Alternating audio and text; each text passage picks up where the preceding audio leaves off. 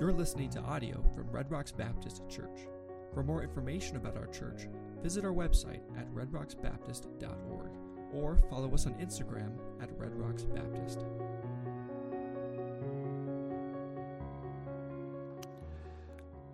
I came across a video this week from 2021, and there's a group of men in Ukraine. It's late at night, and they seem like they were drinking, and there's a group of them, and two men start to fight.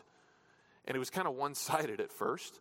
One man just nails another one, just decks him in the face, and the guy stumbles and staggers, but he comes right back, and he takes another shot to the face. And this one sends him kind of reeling, and he kind of skitters a little bit. He's hit some grass, so he looks like he was on ice skates. And then he reaches into his pocket and casually walks up to the group and drops something in their midst. And at first, I couldn't see what it was. But the video, surprisingly, all of a sudden becomes really shaky because the guy holding the camera is running for his life. That man dropped a grenade in the midst of their little group of people. And I'm thinking to myself, is that guy nuts? Who does that? And apparently it's more common over there in that part of the world because you can get 10 to 15 years in prison for dropping a grenade in a street fight. That's unthinkable to us. Who in the world would do that? And yet we do that very thing when we drop our words like weapons into other people. We destroy other people with our words. Our words are weapons. Your words are weapons.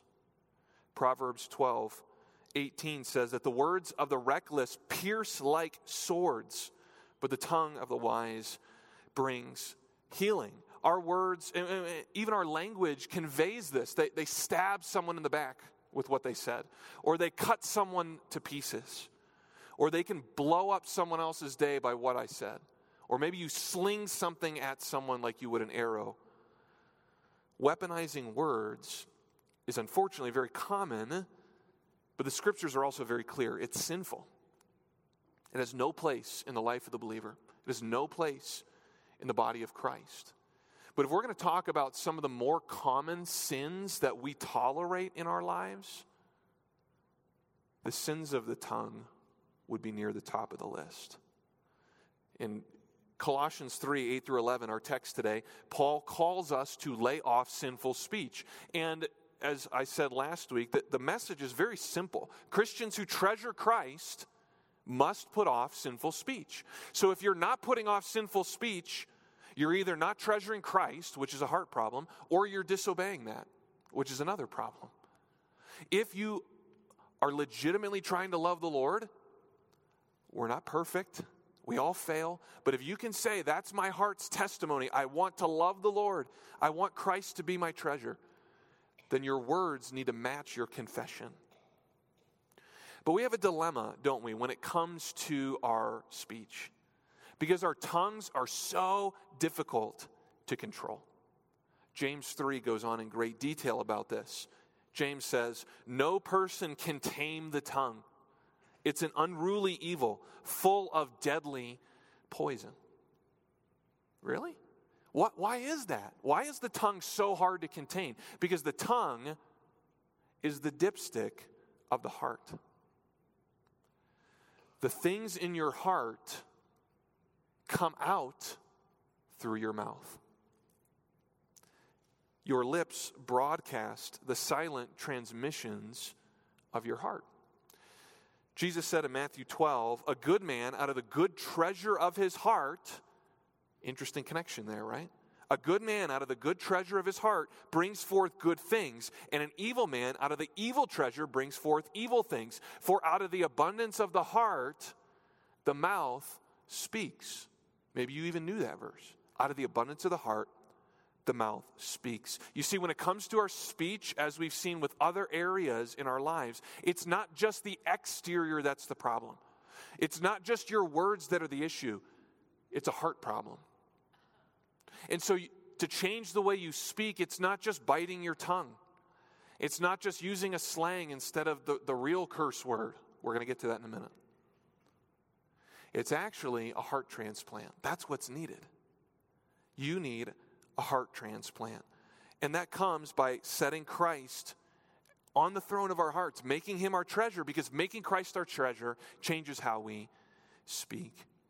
And this passage gives us 3 reasons then to put off sinful speech. The first is found in verses 8 and 9. Look at it again with me.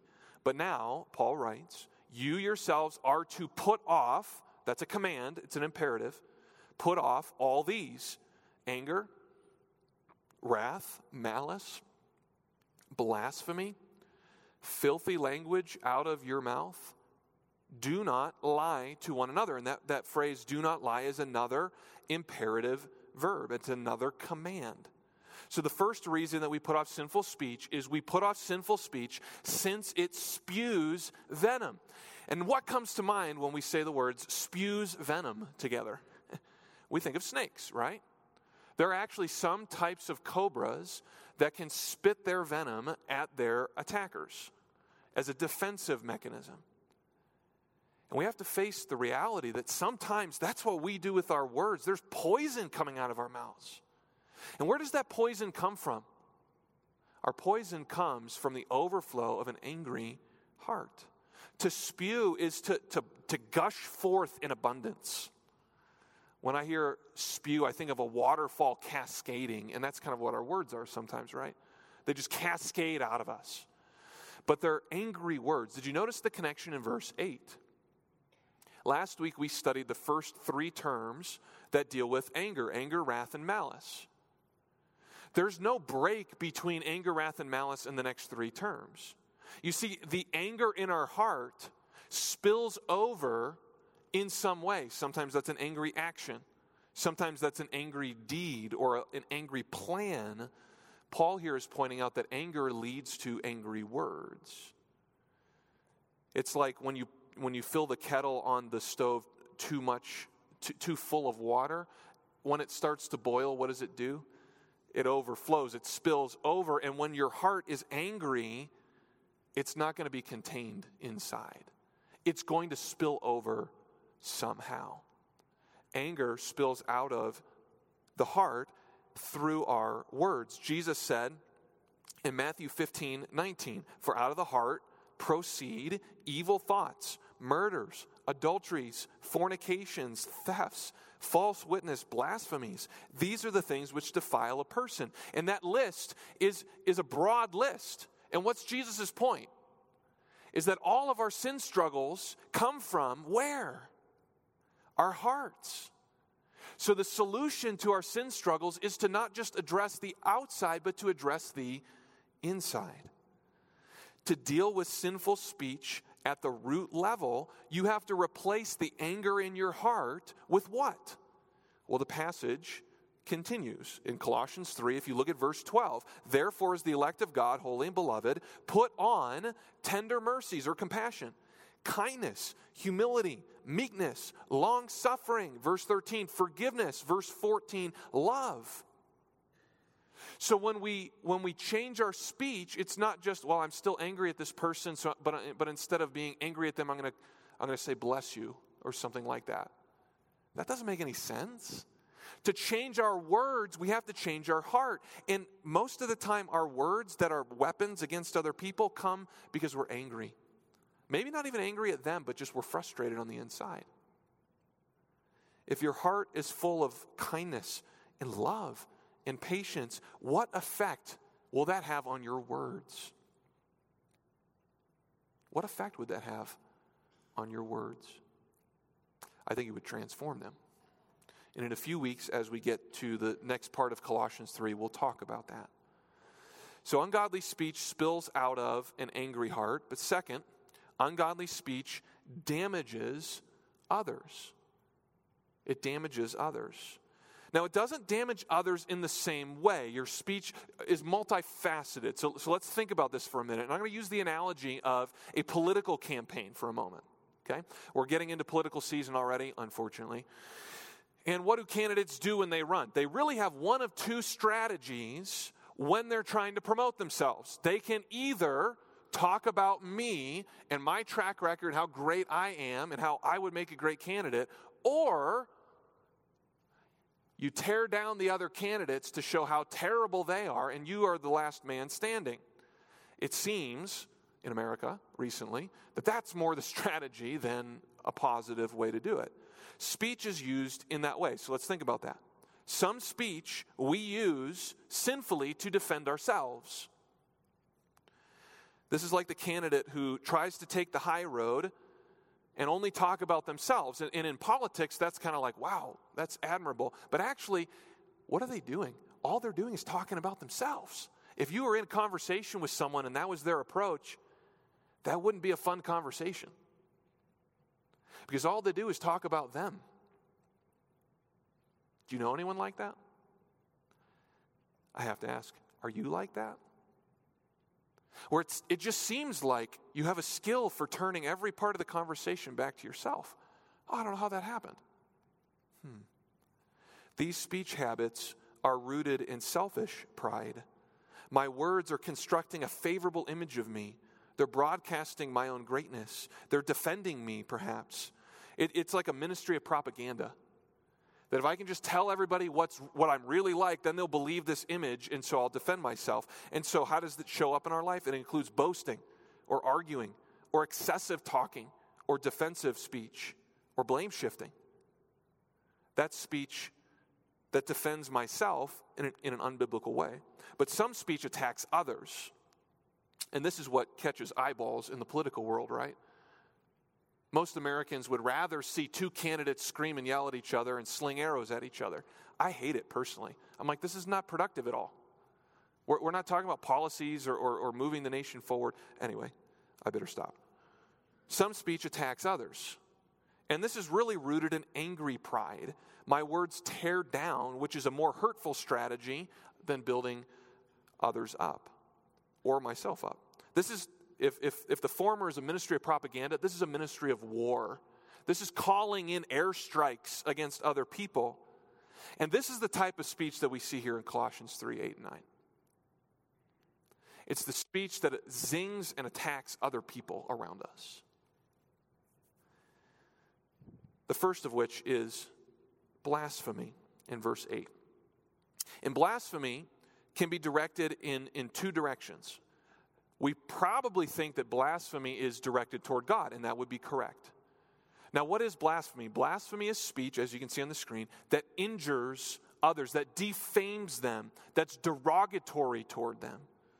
And there's a lot of blasphemy that takes place in our culture. I was talking to someone before the service, and we were talking about how the music industry blasphemes God, even using biblical titles or things that are more of Christian in nature, and then reversing what the song is about so that instead of exalting God, it's literally blaspheming God. But we can't get too comfortable saying, well, I don't blaspheme God just because I'm a Christian. Do you take God's name in vain? I'm honestly a little embarrassed by the amount of Christians who use the Lord's name, just kind of off the cuff. Does that honor him? We can blaspheme in ways that we're not even realizing. So yes, blasphemy is toward God, but it's also toward others. You can blaspheme others in that you're injuring them. Now, if you have a modern translation, a New American Standard, an ESV, an NIV, you're probably seeing the word slander, and that's an accurate translation as well. You're slandering someone else. And slandering can really come in two ways.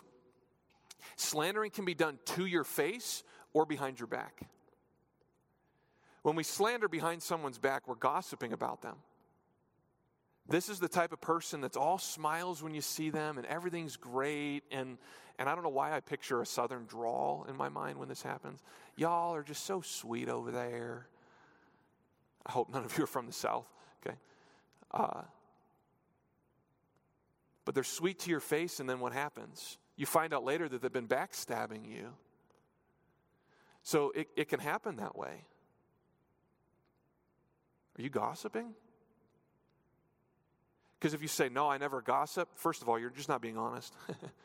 It happens, okay? But is gossip a habit in your life? Is your reputation such that when people think about telling you something, they actually don't because you spread things about them?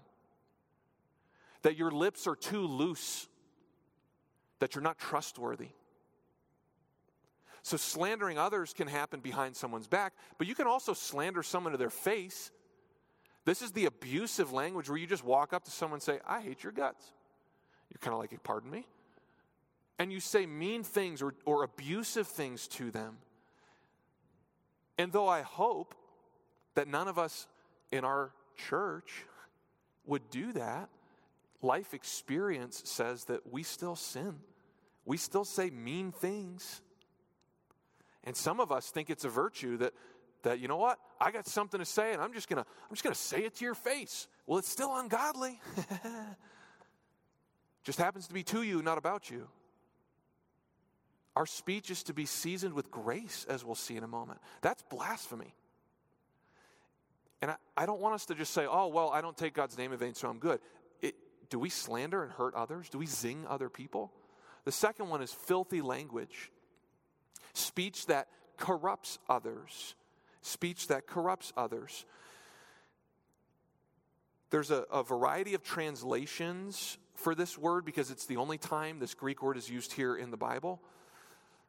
The dictionary says that it's speech of a kind that's generally considered poor in taste, obscene, or dirty. So there's kind of a broadness to it, so let's break this down. This type of speech corrodes the character of someone else. And when I think of corrode, I always think of my battery in my car. That, oh, my battery died, and I look at it, and there's this buildup where it's corroded, and now I'm like, now I got to call John in shame because I didn't take care of my car, and he's going to make fun of me, and then he's going to fix it for me, and everything's going to be good. But we do the same thing. We corrode other people through what we say. How do we do that? This type of speech corrodes because it slowly turns a person away from things above toward things below. See, I'm still not quite getting it. Here's an illustration of it. Peter says this about Lot when he lived in Sodom. For that righteous man dwelling among them tormented or vexed his righteous soul from day to day. How? By seeing and hearing their lawless deeds.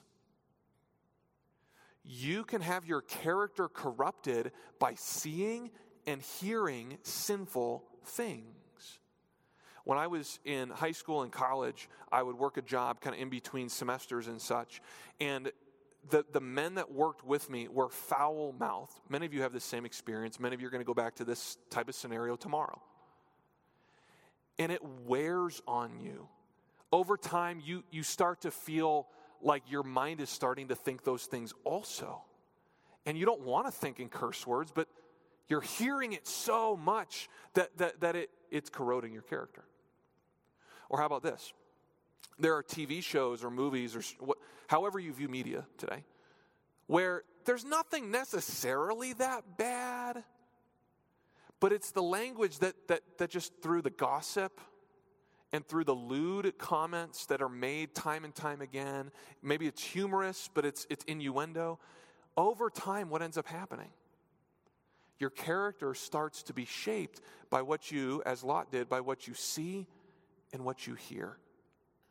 And we have to confront this fact that sometimes our language out of our mouth corrodes other people. Our language is not passive. And there are really two different ways that we corrode. The first, as I mentioned a moment ago, is lewd speech. It's speech that's sexually inappropriate. In fact, Ephesians chapter 5 addresses this. Ephesians 5:4 says, "Nor should there be obscenity, foolish talk, or coarse jesting," coarse or off-color joking, we could say, "which are out of place." They're not fitting, but rather thanksgiving. When we make jokes with one another about coarse or inappropriate things, we're corroding ourselves and others. It is a big deal. An off-color joke here or there is not something to laugh at and move on. It's something that we ought to put off and avoid. Now, in the workforce, you probably can't help when other people say these things. But instead of ingesting them into your heart, chewing on them, laughing over them, thinking about them, resist them immediately. If Christ is your treasure, lewd speech shouldn't be funny to us.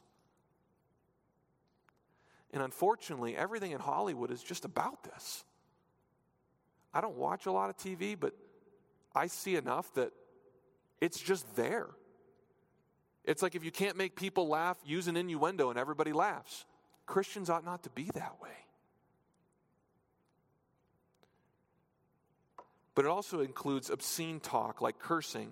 And I've heard before that cursing's nowhere forbidden in the Bible. It says, thou shalt not curse. And I'm kind of like, well, I'm not sure you've got the Bible accurate.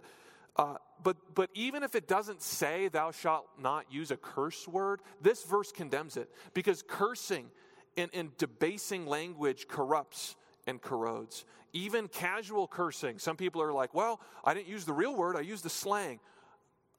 Okay, that's better, I guess, but is it still glorifying to God?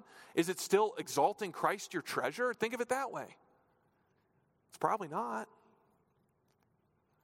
Corroding speech needs to be laid aside. And then lying. Speech that misleads others. And this is in verse 9. It opens with the command, do not lie to one another. We're people of the truth, right?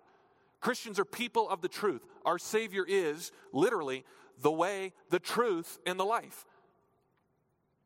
But this command, lest we let ourselves off the hook again, is more than just don't tell a lie. Well, I didn't mean to tell a lie. It just happened that way. This word actually reminds us and teaches us that the motive behind what we say is just as important. Here's what the word means.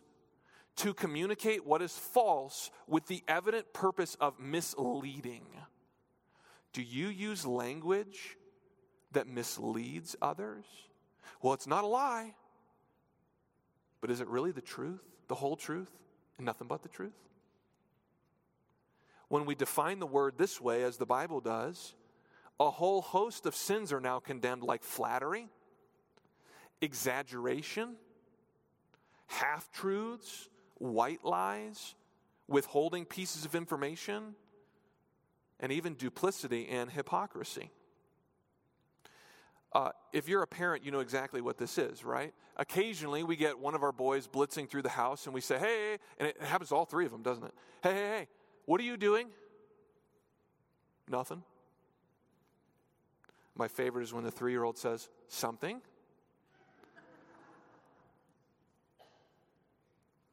Is that true?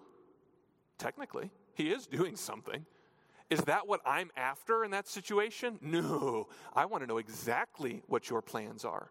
And so he's trying to give an honest answer. I mean, he's a 3-year-old, so he's not thinking through this, but he's trying to give an honest answer, but not really let on what he's actually doing.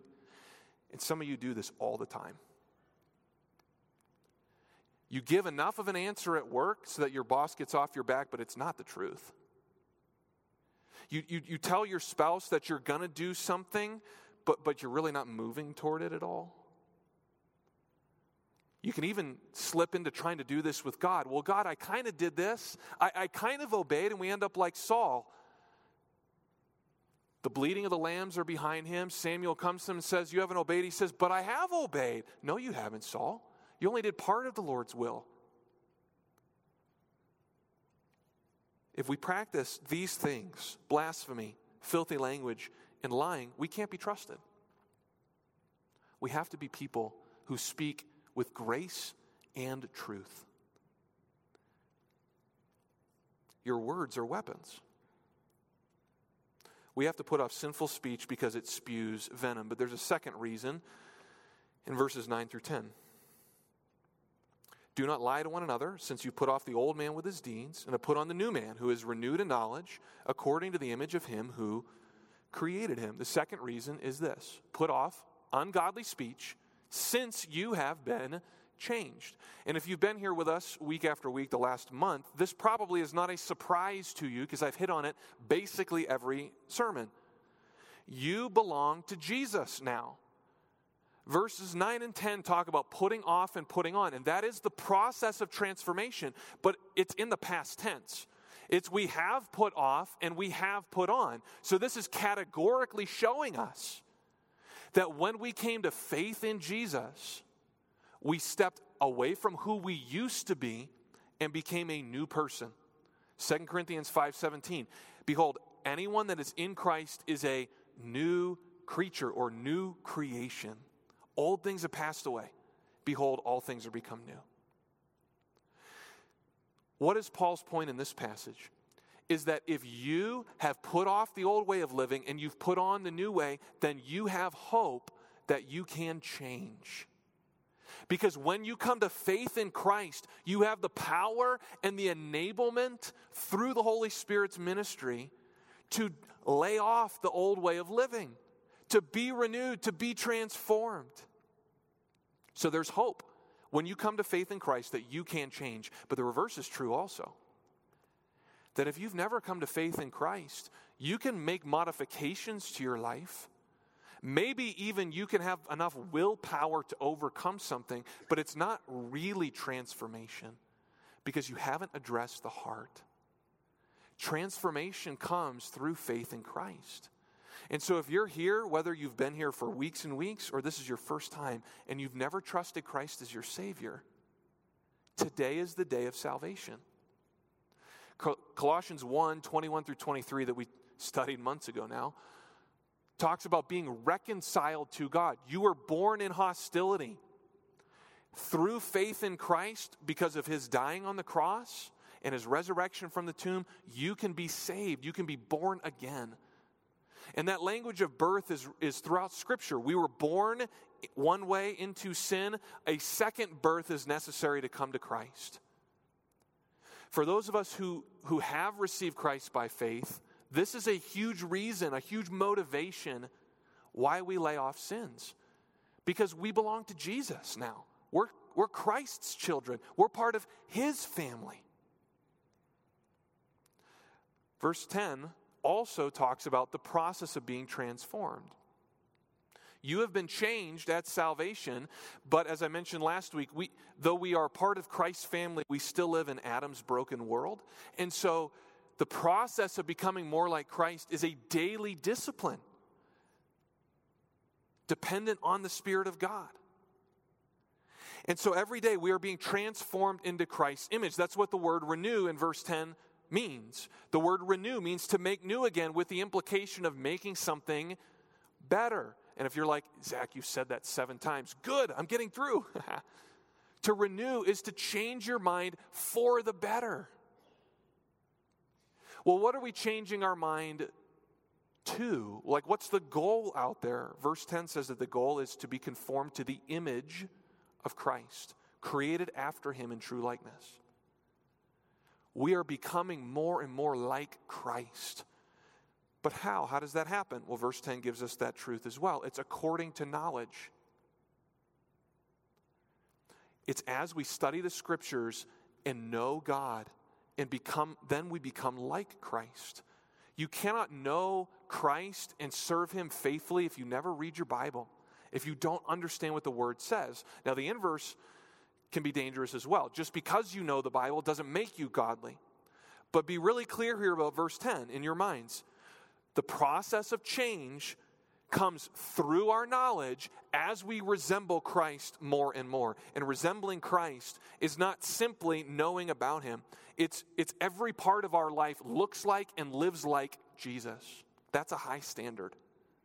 So let's turn it back to our speech. How did Jesus speak?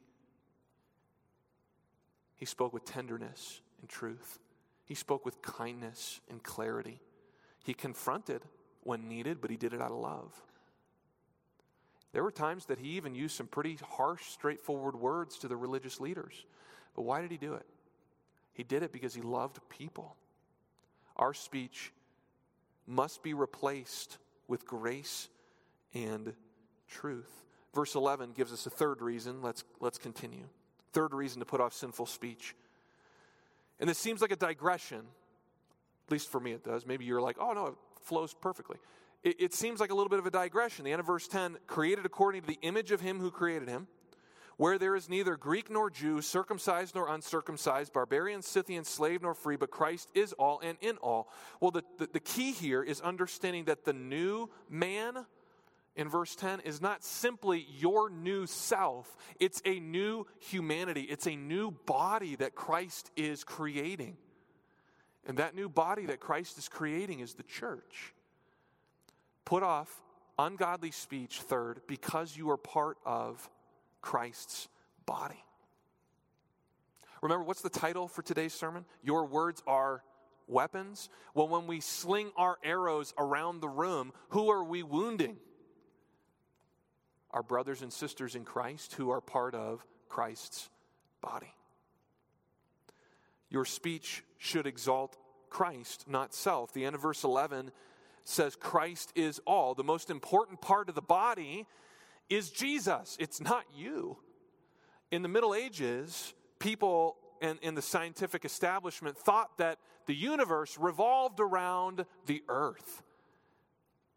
Because from our vantage point, it sure seems like everything else is revolving around us. And I think sometimes we read that mentality into our lives, that we believe in practice that everyone out there exists for me. Or at least they should orbit around me. Maybe they're not for me, but at least they should take into account my life. That's just selfish. You're not the head of the church. Praise God that none of us are. Jesus is the head of the church. He is the greatest treasure of the soul. He is the preeminent one in all the universe. So who does sinful speech exalt? You guessed it. It exalts me. We injure others to make ourselves look better. We corrupt others because we don't really love them. We love ourselves. We mislead others because we have an agenda or a motive to gain something at their expense. We're not serving Christ when we do this. Christ is all, and that means He is Lord of your mouth and your speech also. And if you have a heart that says, my speech isn't perfect, but I want to please the Lord, I commend to you Psalm 19:14. Let the words of my mouth and the meditation of my heart be acceptable in your sight, O Lord, my strength and my Redeemer. And it's interesting even here that the psalmist connects the musings of our hearts to the words of our mouths. What is in our hearts will spill out. So your speech should exalt Christ, not self. And then second, from verse 11, your speech should unify the body, not tear it apart. And the bulk of verse 11 is showing us that the church is one body. Because in spite of great diversity, we are still one. There are several pairs of words here in verse 11. Perhaps you can see them in your Bible. Greek nor Jew. Well, in this context, that was the greatest ethnic divide in the first century. Because the Jews felt that they were God's chosen people, because they were. But instead of understanding that their mission was to live for God so that others would come to Him, they thought that they were to separate from everyone else and everyone else was beneath them. And yet, in the church, Ephesians 2 says that in this body, in this place, the wall of hostility is being broken down. And so in Christ's body, there's neither Greek nor Jew. There's neither circumcised nor uncircumcised, and that was a way to distinguish between Jews and Gentiles. But it also shows up, circumcision does, earlier in chapter 2. That was one of the things that this false teaching was encouraging. And by slipping this in here, Paul's not just saying, hey, if you're over in this category, you're fine, and you're over in this category. He's striking at the heart of the false teaching, saying your physical body doesn't matter when you come to faith in Christ. Jesus saves you. He continues, barbarian and Scythian. What's he talking about there? Well, the Greeks demeaningly referred to anyone who didn't speak Greek as barbars. Barbarians. Because to them, the Greeks with their pure language, that's what the philosophers would say, everyone else who talked like that sounded like Charlie Brown's teacher. Wah, wah, wah, wah, wah, wah, wah, wah, wah, wah, barbarian. And Paul's saying, it doesn't matter if you're a barbarian, if you're on the outcast of society, if you're lower to some, you're all in. Now, what about Scythians? Scythians were people that were the extremes of the barbarians. They were like the redneck pagans, as it were. And Paul's saying that even they get in. And then he says, slave nor free. Half the Roman Empire was slaves. Every church in the New Testament had slaves in it.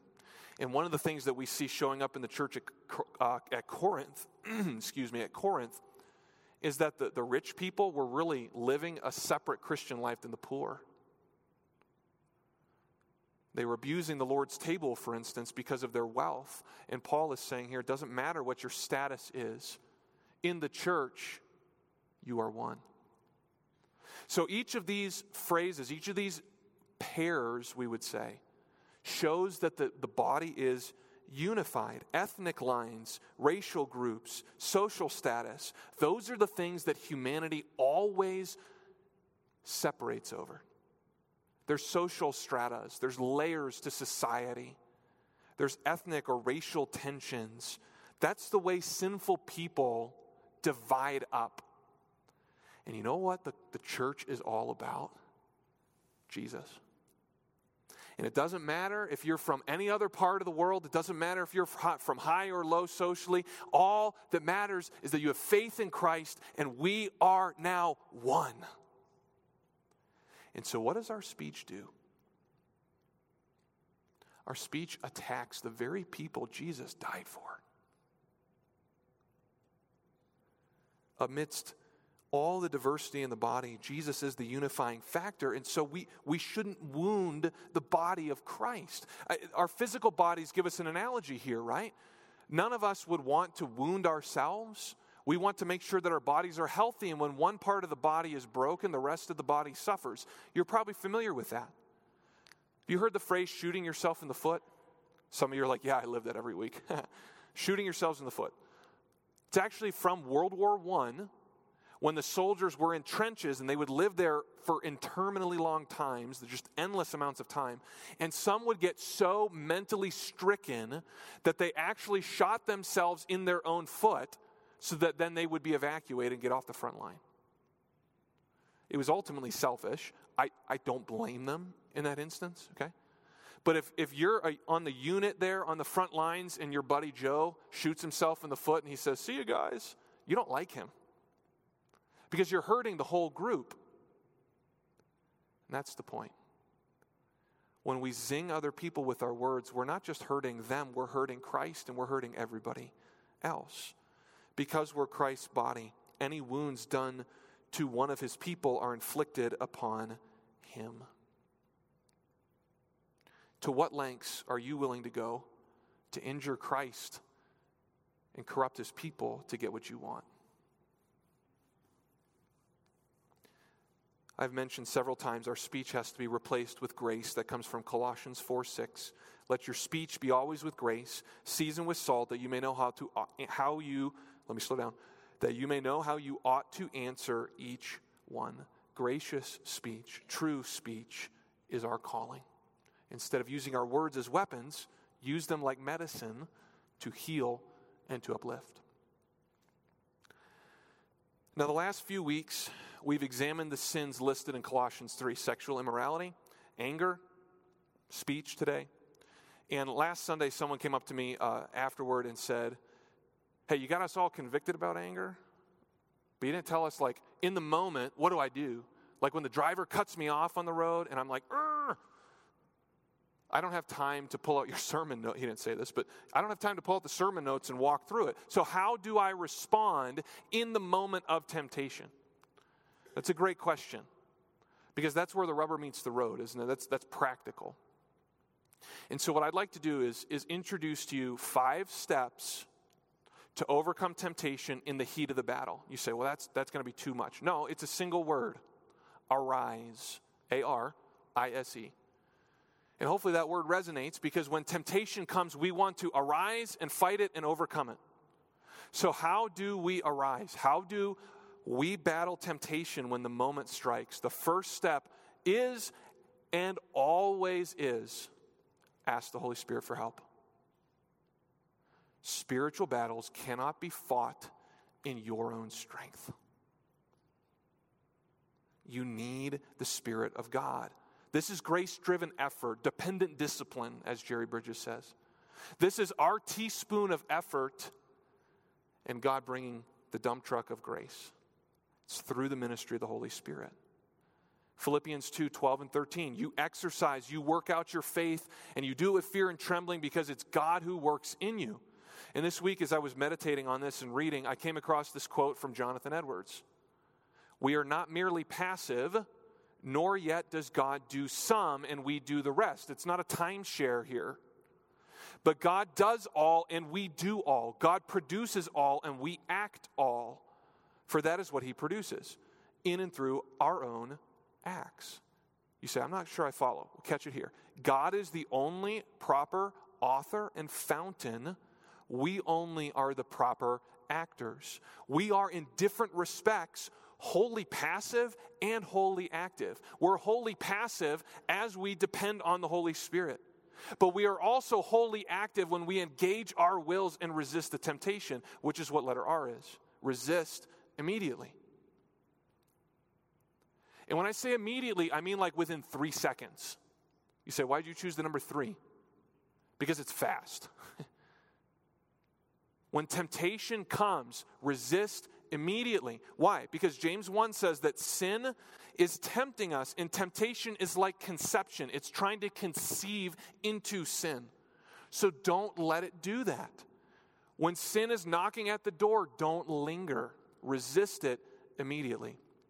Third, I inject God into the situation. Don't listen to yourself. You have to start preaching to yourself. It's what I wrote about in the rundown this past week. Our sinful heart likes to think and justify and lie to ourselves. And what are we supposed to do? If you sin, you end up listening to your sinful heart. But what are we called to do? As people of the truth, we are called to remind ourselves of truth. We're called to preach truth to ourselves. You can rehearse truth in such a rapid way that you reset the temptation. Because all of this is happening very quickly, right? In the heat of temptation, you may not have much time to think. You're not sitting there going, I'm going to pull out and read the Gospel of Mark. You don't have time for that. You have 3 seconds to say, Jesus, I need your help through your Spirit. I'm saying no, and I'm remembering that you are good and more satisfying. That's how fast it is. Or you're saying, I'm tempted to gossip. Spirit, give me grace to bite my tongue and speak truth in a way that pleases you. It's that fast. But God has to be stepped into the situation. Now, what I want to encourage you to do is after the temptation, if you find that there's a pattern, you're frequently tempted to gossip, you're frequently tempted to be angry, then take some time afterwards and renew your mind. Study the scriptures according to knowledge. Learn what God has said so that when the lies come to you, you have truth to fight it. When the temptation comes, you're ready with thoughts of truth from the Word. Believe what is true instead of swallowing the lie. Remember God's character, who He is. Remember God's commands, what He says. Remember God's commitments, what His promises are. Because your view of God makes all the difference in the world. If you view God as He presents Himself in Scripture, you will choose not to sin. You go all the way back to the Garden of Eden. And what did Satan do to Eve when he tempted her? He actually never said, take this fruit. He said, hey, Eve, what did God say? And his attack was not, do this. It was, don't trust Him. That's why our view of God makes all the difference in the world. Because if we know that God is good and loving and faithful and true and righteous and holy, these thoughts will have practical outworkings into our life. So ask the Holy Spirit for help. Resist immediately. Inject God into the situation. S.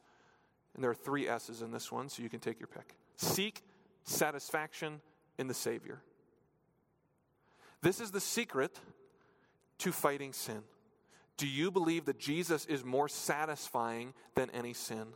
Or do you find sin to be perfectly satisfying? Does anyone here find cotton candy to be satisfying? Our boys learned that lesson a few weeks ago the hard way. That's what sin is. It looks really good. You trick yourself into thinking, it'll be different this time. It leaves an empty taste in your mouth. Let me summarize what John Owen said at this point. He said this: when a believer tastes the satisfaction of the Savior, sin will be bitter on the tongue.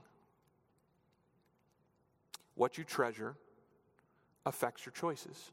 Because when you're treasuring Christ, you won't want things that are lesser. I'll give you a personal illustration. I don't eat bad donuts anymore.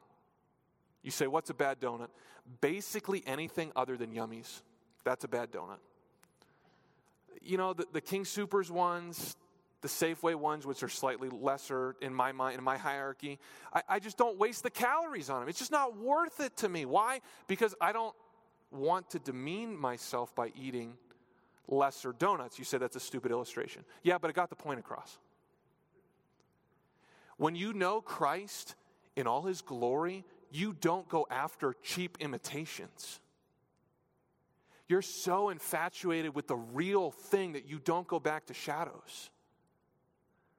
When you enjoy Jesus and you've tasted his goodness, your appetite for sin diminishes over time because you're being satisfied on substance.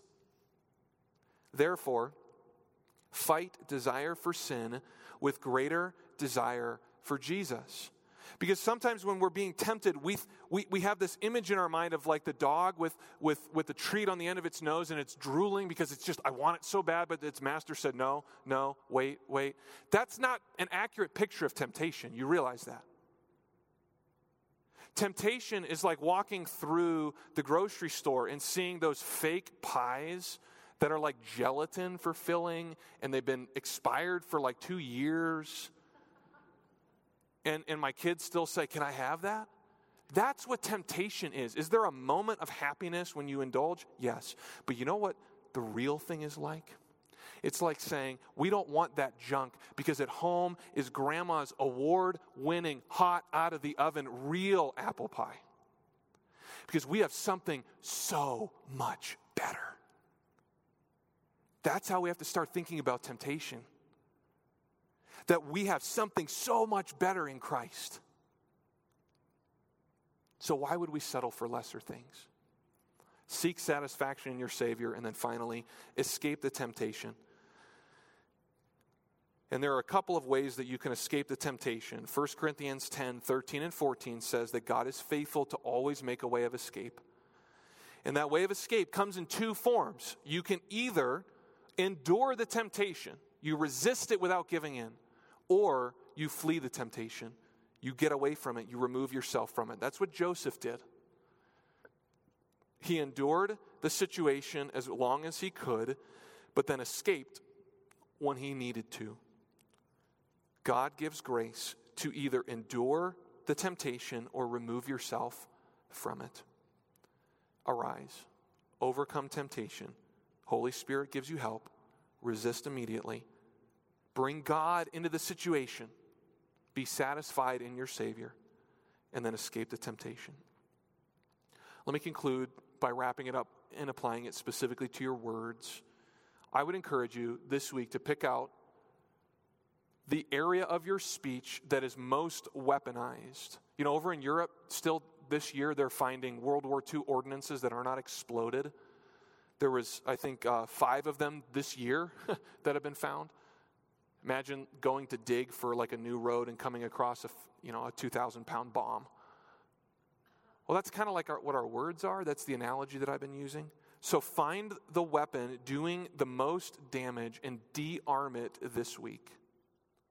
Spend the next 2, 3, 4 weeks looking at the scriptures to overcome the area of your speech that is most ugly, that is most hurtful. Pray every day.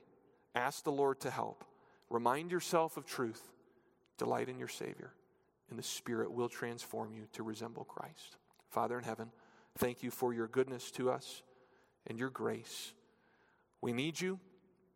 We're desperate for you, but we also understand through this passage that we don't just let go and let you work. We have to engage our wills, but we do it in full reliance and in full empowerment by the Holy Spirit. So strengthen us, we pray, for the task ahead. Strengthen each one here as they go back to their lives tomorrow, this afternoon even, as they go to work and mingle with people who corrode their character, as they go back into situations that will frustrate them and provoke them to say things that they shouldn't. We pray that your protection would be on our flock, on our church, and that we would glorify you in this area of our speech. In Jesus' name, amen. Thanks for listening to audio from Red Rocks Baptist Church.